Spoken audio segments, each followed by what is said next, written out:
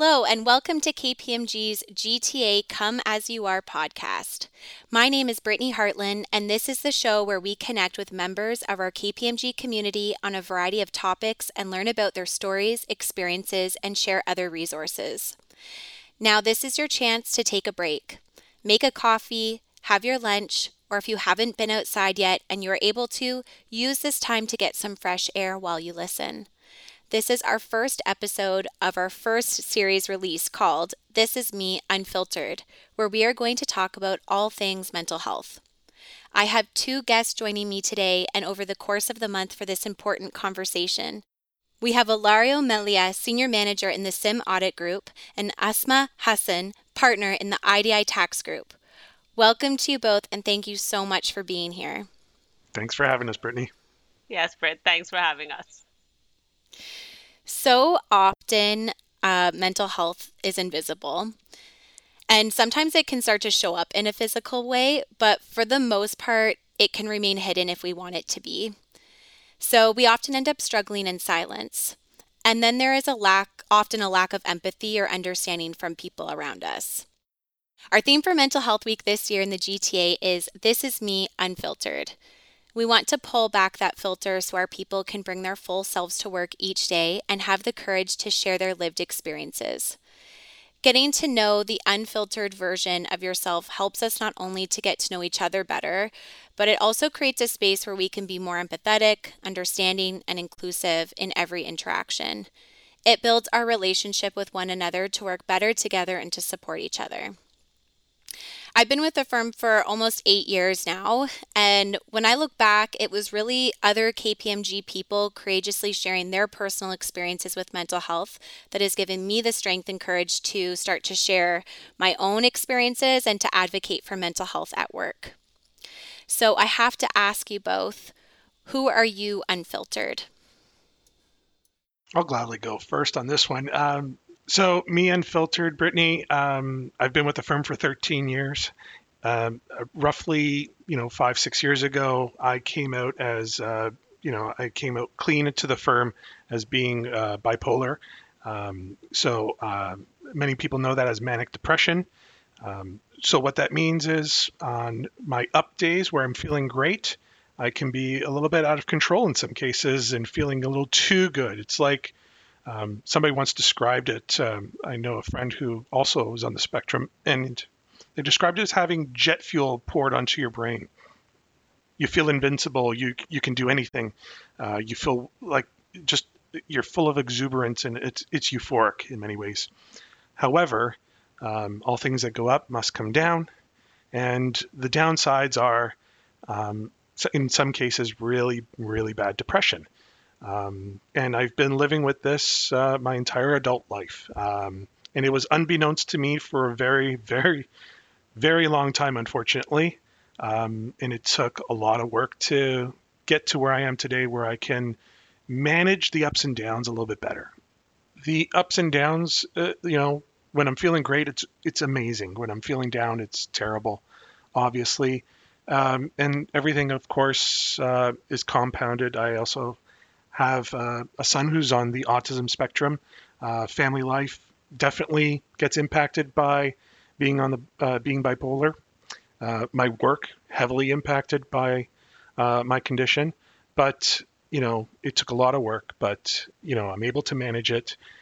Me Unfiltered is not always the happy-go-lucky guy. It sometimes is somebody who's struggling just to get out of bed in the morning, but every day is a new experience, and every day it gets a little bit easier.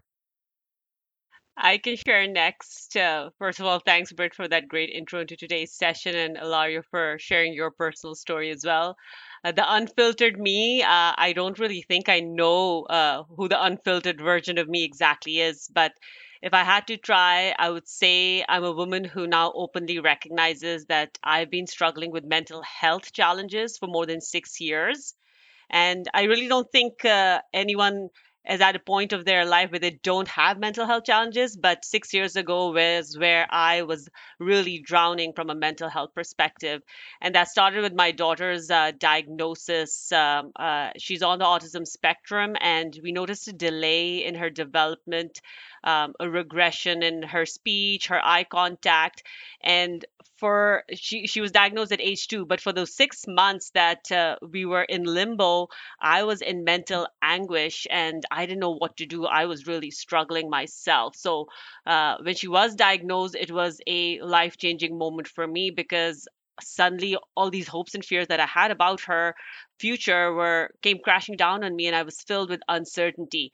And that's when my mental health really started deteriorating. I started isolating myself from everyone. I put up this wall around me thinking I was doing it to protect my daughter, but it was really me struggling and trying to escape my reality. I showed zero emotions to anyone at home or work, and my only stress relief from all the depression, anxiety that I was going through was this 45-minute drive that I would take to work every day, and I would cry my eyes out. That was where I was actually able to de stress. I stopped meeting friends and family. I stopped going to the mall and restaurants. I stopped doing everyday things that really previously brought joy to my life. So those first few years of my daughter's diagnosis was the hardest from a mental health perspective. But thankfully, I'm not at that stage anymore, and I'm doing a lot better because I've learned to manage my mental health. And however, my mental health struggles are still real. They're not going away. I have mental health struggles on a daily basis. I still have my dark days where I sit back and shed a few tears when I see my niece and nephew doing things I know my daughter will never do. I have anxiety when my daughter's behaviors are going up at school and therapy, and there's nothing I can do to help.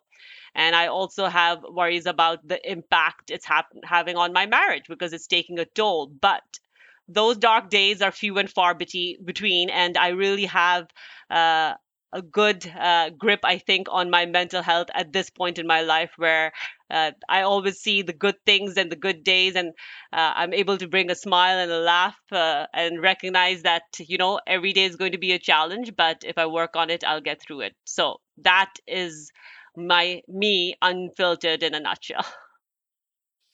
Thank you both for courageously sharing your stories.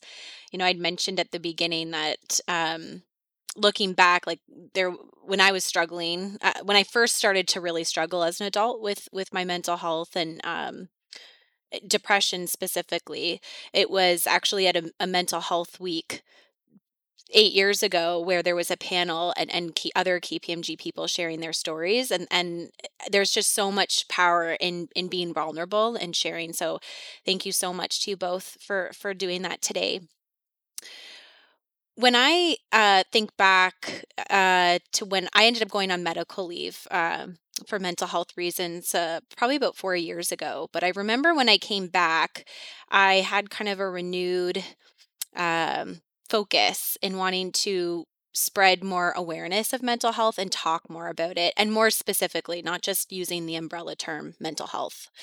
And when I started to share some of my story, I had chosen at that time to just talk about my experience with panic attacks. Um, to my surprise, nobody had any clue that I was struggling with panic attacks. They had no idea. And me sharing that really got other people to open up about a lot of experiences that they were having. And I met a lot of people who also had panic attacks as well. So, what was your experience like? Like, have you, in sharing your unfiltered story and your unfiltered you with people at work or with friends or family, what has that experience been like? I love that you said the whole, I never would have guessed that, or I never would have seen that aspect of you because, everybody always sees, I guess in this case, the filtered version of us. And I recall so many times, I mean, to those who you are the most vulnerable to, that doesn't exist. To my wife, when I was going through this, when I was at my lowest points, she saw through it and she said, you need to help. You need to get help. Something's wrong. You're not yourself. This is. She had seen me at low points, but she had never seen me that low at that point when I really got help, and she called me out on it, and I thank her for that. But my colleagues, my coworkers, my extended family members, they all just said this, like, we never would have guessed that about you, Ilario. You always seem so happy-go-lucky. You can be just so much fun. And then how can you struggle with depression in any way, shape, or form? Um, it it was a surreal experience. It really was. How I was amazed as to how good I was at the time of hiding it, in a way. But and also then you heard some of the other people, like, something did seem off. You haven't been yourself lately. You started hearing some of those people talking about it. So then I realized how maybe not so good I was at hiding it when people saw me more often. But I do have to say that when I finally said something, every time I said it, it became so much easier to continue to spread my story and to share. Um, the first time was definitely the hardest. The second time was not so hard, and by now it's whoever is willing to hear me, I'm willing to tell them. But I'll always remember one partner in particular who pulled me aside and said, when I told them and I came clean with them that I was getting help, they took it upon themselves and they were really great about showing me that it was okay.